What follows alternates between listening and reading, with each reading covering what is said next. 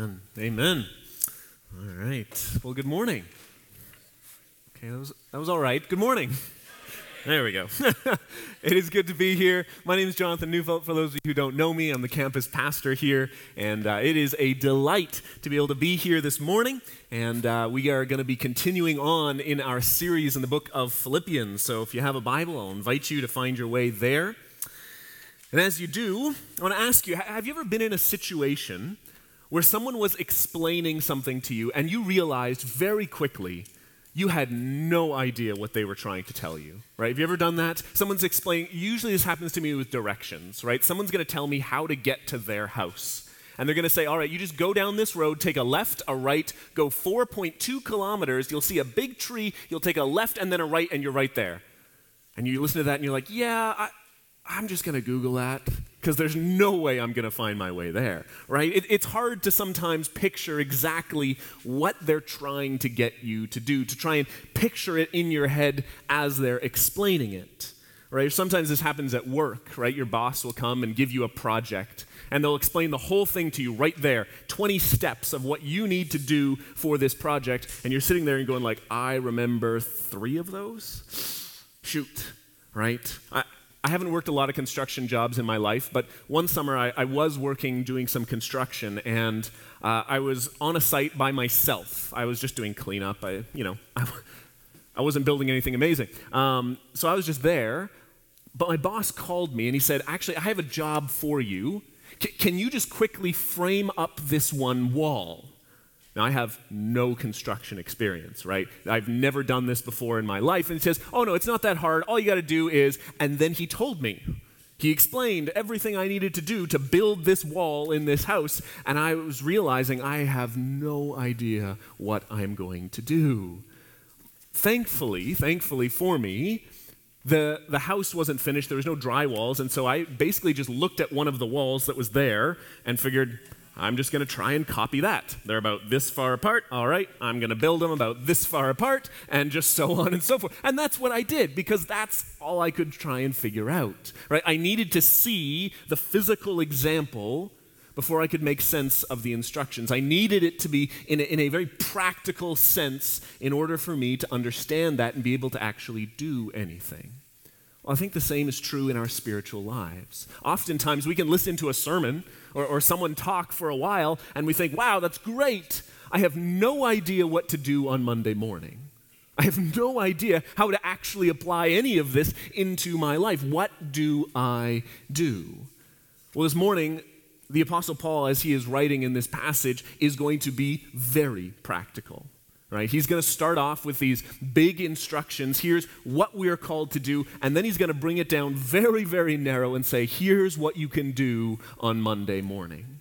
So that's what we're going to look at this morning. So if you have a Bible, I invite you to open to Philippians chapter 2, and we're going to start in verse 12.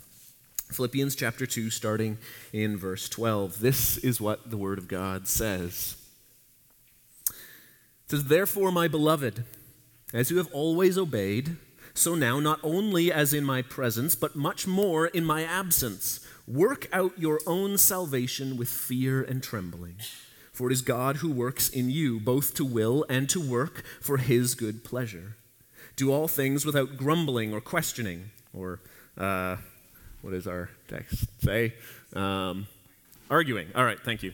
Different versions.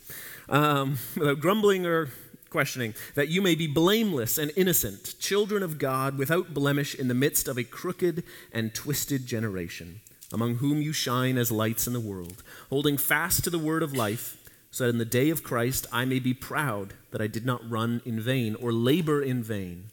Even if I am to be poured out as a drink offering upon the sacrificial offering of your faith, I am glad and rejoice with you all. Likewise, you also should be glad and rejoice with me. That's as far as we're going to read this morning. Would you join me in a word of prayer? Oh, Lord God, we are so thankful, Lord, that you speak to us very, very clearly. But Lord, even as these are very clear words, I pray, would you not allow us to then go away unchanged, but that we might hear what you have to say, that we might be people who are working at their salvation by your strength, by your power, and for your glory.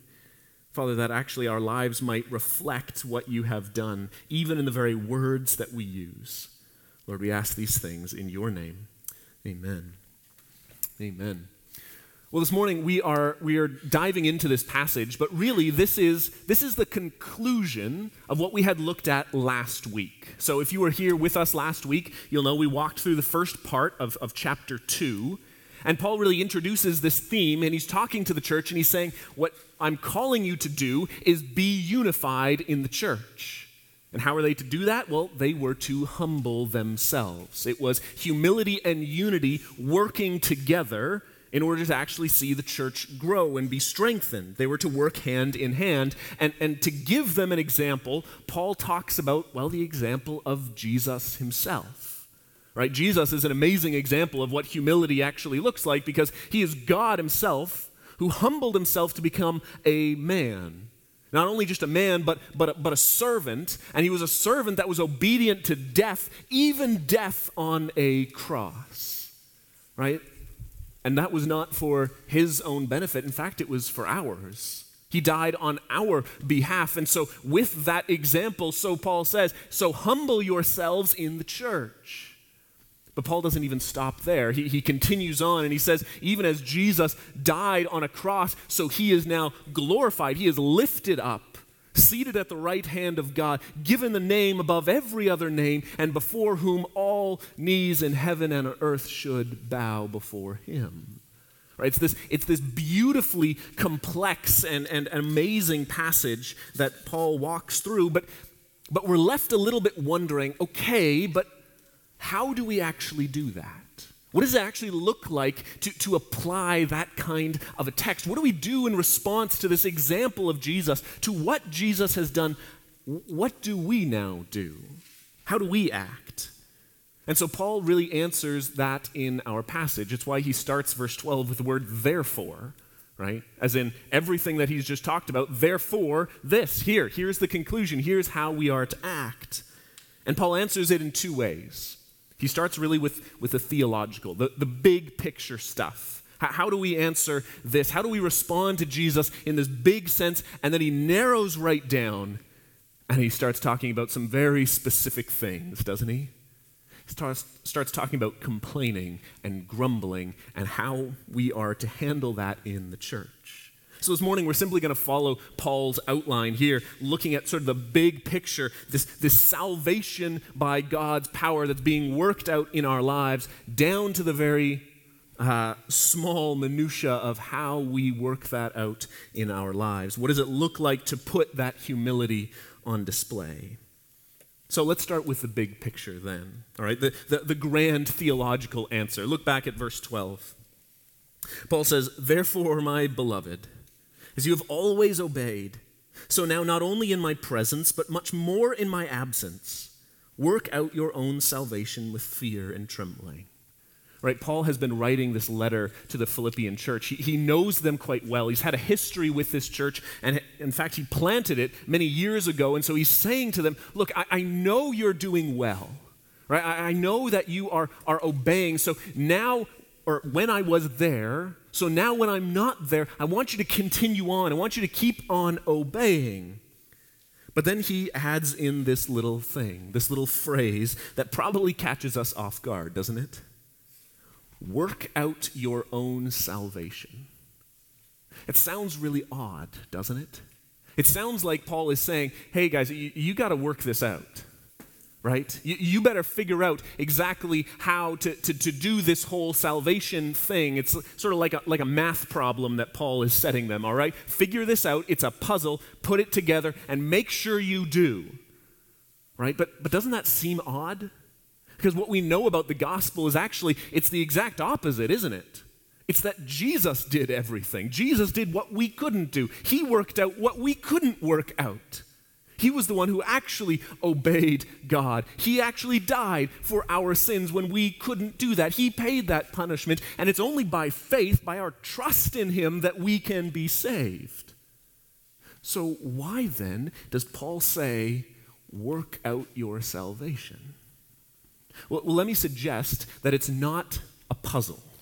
Paul isn't talking about working out like a math problem or some sort of riddle that we have to unpack. Actually, when he's talking about working out here, it's the other definition we sometimes use, right? Exercise, right? We talk about going to the gym. I'm going to go work out. I think that's more similar to what Paul has in mind. He's talking not about figuring out your salvation, but putting it into practice, to actually exercising what God has done in your life. In fact, one theologian, I think rightly, puts it this way. He says, we are called to work out what God has worked in. Right? God has worked in us salvation. That's what we have in Jesus. It's that he has done all these things, that we couldn't do it. It wasn't by our deeds that we are saved. It's just by faith because of Jesus. And so what God has done for us, so now we begin to work out in our lives. In fact, I think a gym is actually a helpful metaphor for us, because when you go to the gym, you don't create new muscles, right? It's not as if you go to the gym and new muscles that have never existed suddenly appear. No, you exercise and you strengthen the muscles that are there. Right? That's what going to the gym is. That's what Paul's talking about. He's not saying create a salvation or make it brand new, but rather exercise, work out the salvation you have in Christ. In fact, it's what theologians call the process of sanctification.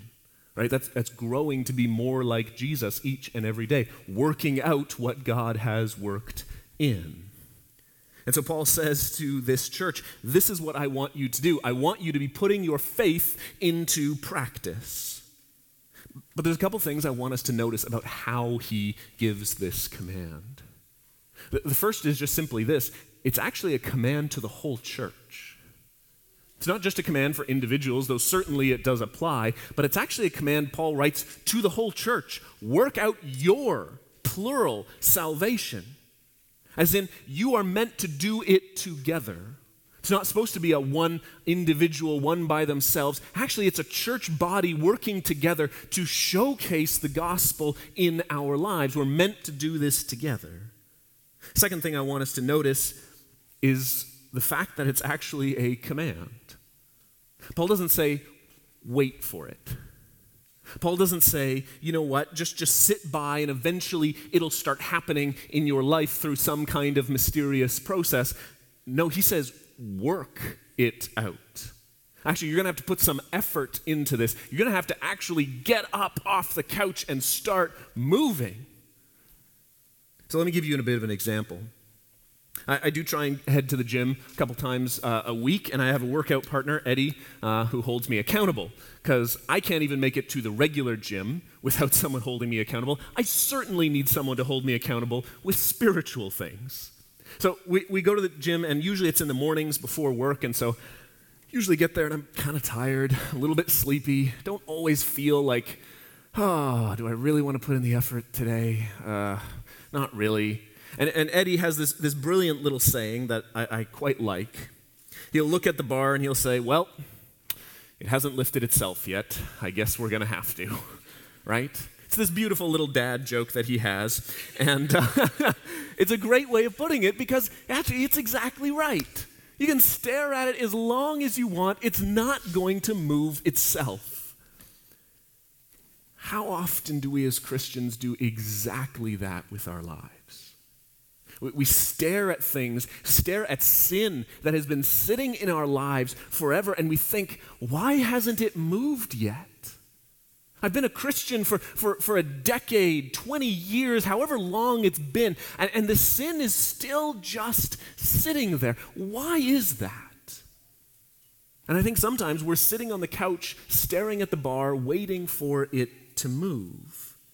And I think what Paul is calling us to do is to actually get up and start working on it, to start actually dealing with it, not to be lazy in our spiritual lives, but actually push on and say, I want to see this growth, this demonstrable growth in my sanctification, that I can actually be more like Jesus. See, when Paul writes to Timothy, 1 Timothy, this is what he writes. He says, rather, train yourself for godliness. He continues on. He says, for while bodily training is of some value, godliness is of value in every way, as it holds promise for the present life and also for the life to come. Right? The key word there is train. Exercise, discipline yourself, actually put in some effort in order to be growing in your Christ-likeness, to actually be more like Christ. And it's going to take effort, and it's going to be a bit uncomfortable. Hebrews chapter 12 says, for the moment all discipline seems painful rather than pleasant, but later it yields the peaceful fruit of righteousness to those who have been trained by it. Our Christian life actually takes effort. It takes time. It takes some discipline to plan out and say, how am I actually going to get rid of these sins in my life? How can I actually be representing Jesus more? In fact, Paul is calling us to work it out, strengthen your faith, see it demonstrated more in your life. And then Paul adds just this last little phrase at the end, with fear and trembling. It's kind of an odd thing, I think, for us to read. We probably wouldn't add that last little phrase, but Paul does here because he recognizes the gravity of what he's talking about. Right? Actually, to do these things should cause us to tremble just a little bit. Just a little bit of fear as we deal with these topics and talk through and try and represent Christ well. Right? It's a little bit like driving in a car. Right? If you're going to drive in a car, you're probably going to go home in a car. You need to have just a little bit of healthy fear of what that task is. Right? Because realistically, what you're doing when you get in your car, you are strapping yourself and your family into a metal box and hurtling it down the road at speeds which would certainly kill you, or hurt other people on the road. Actually, driving takes just a little bit of fear, healthy fear that says what I'm doing has a seriousness, has a weight to it, so that I'm not reckless and hurting other people. If that's true just for our driving, how much more is it true for our spiritual lives? As we show people what it looks like, what our salvation looks like, when we show people what it looks like when Jesus has an impact in our lives. We're not dealing with temporary things, we're dealing with eternal things, right? It's not bodily training, it's eternal training. And so it should cause us to just tremble a little bit. A healthy fear of who we are talking about, of who we are called to represent with our lives, right? To represent Jesus to others as high as the stakes are should cause us a little bit of trembling. And at this point, I think we should feel just a little bit overwhelmed. I know it's weird to say during a sermon, but we should feel just a little bit overwhelmed with the task that is put before us to actually demonstrate rightly all that Jesus has done in our lives. That is a task we can't possibly do. But that's why this doesn't end here. That's why verse 12 isn't the only verse. In fact, he continues on, verse 13. He says, we are called to work out our salvation, but it is by God's power. Verse 13 says, for it is God who works in you, both to will and to work for his good pleasure. So Paul says to the church, all right, I want you to work on it. I want you to discipline yourself, exercise yourself so that your salvation is being seen in your life. And how are you going to do that? It's going to be by God's power, not your own. It's going to be because God is at work in your life. It's because God is going to give you not only the will, the desire to actually follow him. He's going to give you the ability to do that. Both of those things are from God, right? Ezekiel uses the language of taking out a heart of stone and giving us a new heart. Right? God actually changes the things that we desire, that we want, gives us a brand new heart. Or Paul writes in Romans, he says, for if you live according to the flesh, you will die. But if by the Spirit you put to death the deeds of the body, you will live. Right? He's talking about these sinful desires that we have, and he says, now put them to death. put them to death. Don't wait for them to die. Don't just sit there and say, well, eventually it's going to be gone and I don't know, right? No, put them to death. Take some effort, take some action to get rid of these sins in your life, but do it by the Spirit. You can't do it outside of the Holy Spirit at work in your life. That is necessary for you, right? In fact, it's not either you do something or God does something, but we are called to work together. See, every once in a while, you hear this story, someone who comes to Christ, and they come from, a really rough background, and they've got all kinds of things in their life, and they come to Jesus, and it's just miraculous, right? God just takes some of those things away with. The things they were really struggling with are just gone. The next day, it seems like there was never a hint or a trace of that. Those are amazing things when God does it. And we should be thankful. We should praise Him for when it happens. But the far more ordinary course of events, the far more normal thing that God does in our lives is actually call us to work on it. By the power of the Spirit, to begin to put to death some of these sinful desires and practices and habits that we have ingrained into our lives, to work on these things, to put on display Jesus. So that God would actually be the first and the very last. That He would be praised because He gave us the desire, He gave us the ability, and it's actually, Paul writes, for His glory. Look at the end of verse 13. He says, to work for His good pleasure. That is, it all ends in glory to God. So what does that actually look like, though? Right? We said we wanted to be practical here. So what does it practically look like to depend on God's power? Because that's kind of a weird thing to say, isn't it? Work in someone else's strength, serve in someone else's energy. How do we do that? So really practically, let me just give you 3 steps. It's not hard. Number 1, start in prayer. Start by praying. If God is the one who's going to give us this ability, we certainly need to start by talking to Him. Say, God, you know what? My heart doesn't even want to do this at times. I don't even want to follow through and obey, but God, I just need you to change my heart. Give me the ability to actually follow through. Then, number 2, get up and obey.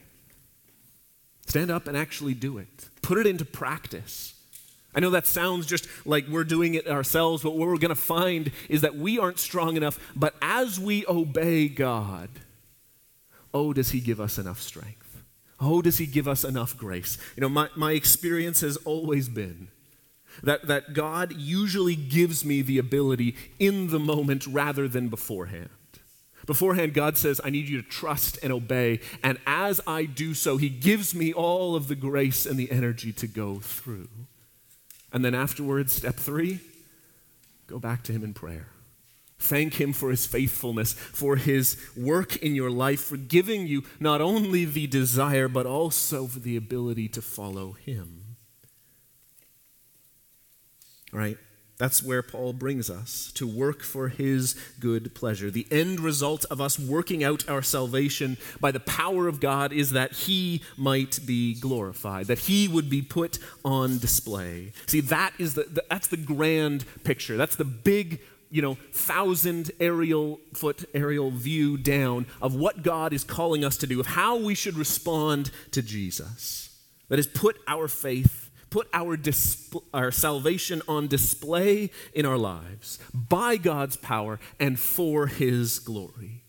See, that's what it means to follow Jesus. That's what we are called to do.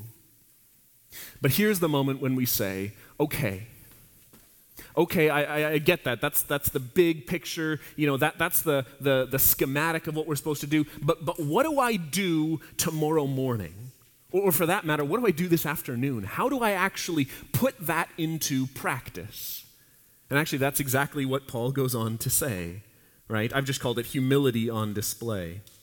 Verse 14, he writes, he says, do all things without grumbling or disputing or arguing, that you may be blameless and innocent, children of God without blemish in the midst of a crooked and twisted generation, among whom you shine as lights in the world.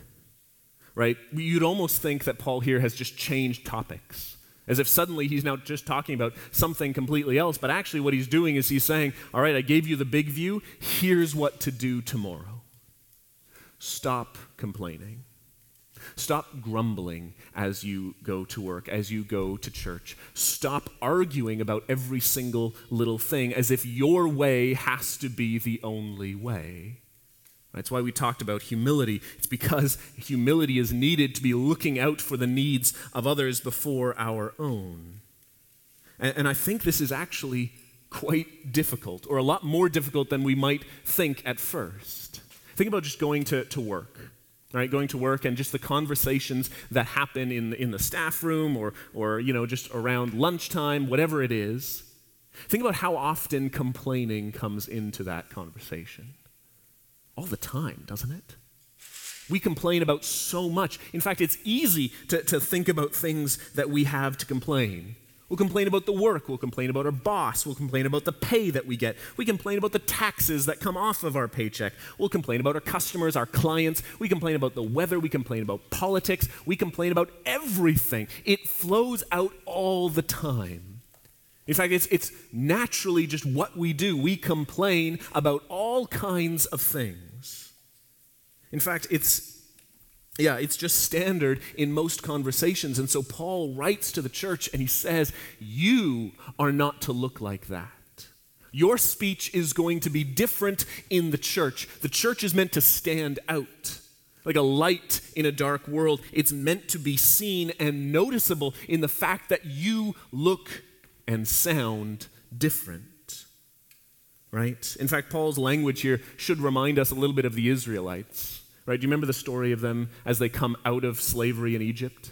It's all the way back in the book of Exodus. God delivers them out of Egypt, opens the Red Sea. They walk across on dry land, closes it back up on the Egyptian army as they try and recapture them. It's this beautiful, amazing redemption that God works, this salvation he has.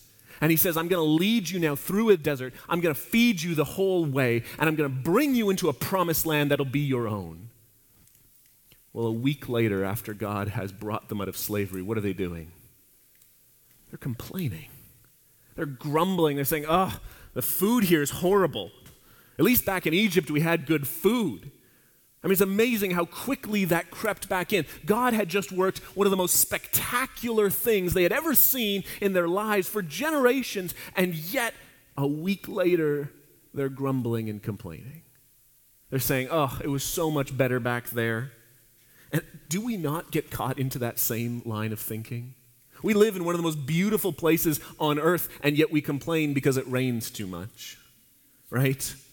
We travel. We can travel thousands and thousands of kilometers in a short period of time, but we complain about the 1-hour delay that our plane had, right? We have all kinds of things to complain about, and I'm going to say it has far more to do with what's in our heart than what's going on in our circumstances. Right? It's an indicator of what's going on in here, not what is going on outside. And so Paul says if you're going to work out your salvation, that means it's going to change the way you talk. It's going to change what you talk about even. Church is going to look different. Now, hear me. Let me just take one quick aside before we continue on with that. And that is, this isn't talking about saying you have to bottle everything up. Because sometimes that's what people think here, right? They say, okay, you can't complain, you just got to bottle everything up, and eventually it's going to explode and it's going to be horrible. No, that's not what Paul is talking about. He's not saying that if you notice something in the church, in this church, that you can't say anything, or that you have to somehow keep it quiet. No, actually what this is saying is go talk to the right person. Right? Do what Jesus talks about in Matthew 18. If you see a problem, go talk to that person directly. Maybe that means you come talk to me. That's great. Please do. Right? The worst thing that can happen is that we start gossiping and we start complaining and grumbling in the background because that becomes a cancer to the church. Right? For every church that closes its doors in some horrific scandal, right? The pastor was committing adultery, the church was embezzling funds, and it becomes this massive media scandal and the whole thing crashes down. For every one time that happens, there are 100 churches that are closing its doors because in the background, the poison of grumbling and complaining has been spreading through everything. This isn't a call to say, you know what, stop giving feedback. Stop, thinking about how we can improve. No, it's a call to put it in its right place. Come talk to the right person, right? The church is meant to look differently. It's meant to be a place where we can actually be open and honest with one another. And instead of just grumbling all the time, instead of just constant complaining, what we see is actually that turns into joy. That our complaining is replaced by rejoicing. Paul ends this whole section here in verse 18. He says, likewise, you should be glad and rejoice with me. Right? The opposite of grumbling and complaining is to be thankful, to rejoice and be glad for what God has given, for how much he has given to us. See, that's the difference that the gospel ought to make in our lives as we work out that salvation. It's that we realize, you know what? I woke up today and I didn't have to. It's because God let me. I came here because I had enough strength to get here. I have clothes on my back because God has blessed me with a job where I can make money, with skills that he has given me, an education, and all the rest. It's all gifts from God. I am so thankful for what God has done. See, that's the difference that the gospel is intended to make in our lives. So how do we do that? Again, let's be very practical. How do we go from grumbling, complaining to actually being thankful, rejoicing, and praising God? Paul gives us the answer in verse 16. He says, by holding fast to the word of life, so that in the day of Christ I may be proud that I did not run in vain or labor in vain. Paul says, I'm looking forward to this day. I'm going to stand before Jesus at the final throne, and I'm going to be proud of you as this church because you have been a good representation of Jesus Christ, right? Like a parent who is watching their child, right? There's this pride that comes, not a selfish kind of pride, but a proud because of their doing so well. Paul says, that's what I am anticipating for you. That's what I'm looking forward for you. So how is it going to happen? Holding fast to the word of life, holding on to the word of God, actually filling our minds with scripture instead of complaining, turning it to rejoicing. See, I think just naturally, if we spend all of our time thinking, hearing, all kinds of complaining around us, and we just fill our minds with negativity, is it any wonder that what we talk about becomes negative? Of course not. And so in the same way, just very naturally, as we fill our minds with the scripture, it's not surprising that what starts coming out is more and more joyful and rejoicing because of what God has done. And the truth is, I have to say, in this day and age, we have no excuse, do we? Not to be in the Word of God. We have Bibles everywhere. We have translations like crazy. You can just open your phone and find 15 different translations of the Word of God. You can find Bible study apps. You can find sermons and podcasts and study materials. There is so many ways. There are myriads and myriads of different things you can find to know the Word of God. I think the problem is our discipline. Sometimes we just don't actually try. We're waiting for the bar to lift. And so here's what I'm going to say. All of those things are good, but they will never replace, and you have to do this the old-fashioned way, actually memorizing the Word of God. Right? Paul says holding fast, not having access to. We all have access to. He's talking about actually holding it, knowing it, trusting it, actually depending on it in our lives. It means we actually need to know it. We need to remember it past what we've read in the morning and then it's gone 30 seconds later. We need to take time to meditate in that and actually know what the Word of God has for us. Now hear me, I am not great at that either. I struggle to memorize it, and what that means, I need people to hold me accountable. I need people in my life who are going to be holding me accountable to actually be doing these things, to be holding fast to the word of God, so that my speech might not be complaining, but it might be rejoicing, that I might be working out my salvation by God's power and for his glory. See, that is what Paul is calling the church to do. Fill your mind with the word of God. Let it overflow into your actions, that we might be blameless, lights in a watching world, that God might be glorified. See, that's what it means to respond to Jesus. It starts simply, stop complaining. Start focusing on what God has given you, on all of the amazing things God has done. Open your Bibles. Read, memorize, understand, dwell in, meditate in what God has done and what he is doing now, and let that overflow into the outworking in your life. So this morning as we close, let me invite the worship team to come forward again. And as they do, I just want to invite you to consider, how are you being called to respond? What does it mean for you to actually respond to Jesus? Maybe you're here, you've never trusted Jesus. Actually, what we're talking about here is what we do as we trust Jesus. But maybe you're saying, I don't know if I ever have to begin with. Let me encourage you. Come talk to me. Come talk to someone here that you know. Actually, find out more about what it is that Jesus has done and this salvation that we are so excited to share. Maybe you're here and you're saying, I've trusted Jesus, but it's been a long time since it made an impact. It's been a while since it actually changed what I did, what I do. And maybe that means you need to find someone who's going to hold you accountable. Maybe you need to get involved in a life group. Maybe it means you actually need to open up and say, here's some of the sins that have been in my life, and I need your help. Can you help me? Maybe it means we simply need to watch our speech. Say, I've been complaining a lot. I normally look at the negative, and actually God calls me to rejoice and be glad for everything he has done. I think it's a good time just to consider, how are we pursuing God? What disciplines in our life have we been letting go to the side, especially over summer? But hear me, I want the greatest joy for you this summer. It's not going to come from the weather. It's not going to come from barbecues, though they're great. It's going to come from knowing God, from focusing on what he has done and what he has given to you. So let that be our focus this morning as well. Let's pray together. Father, we thank you so much.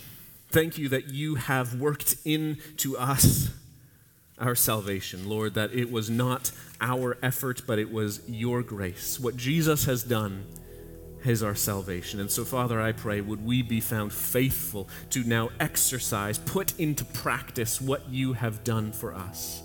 I ask that you would give us the strength for that. Give us the desire, Lord. Change our hearts even now, that we might long to follow after you. That our speech might be transformed. No longer are we focused on everything that we lack, but we are joyfully rejoicing in all that you have given. Father, I pray, change our lives that we might reflect you well. We ask these things in your name. Amen.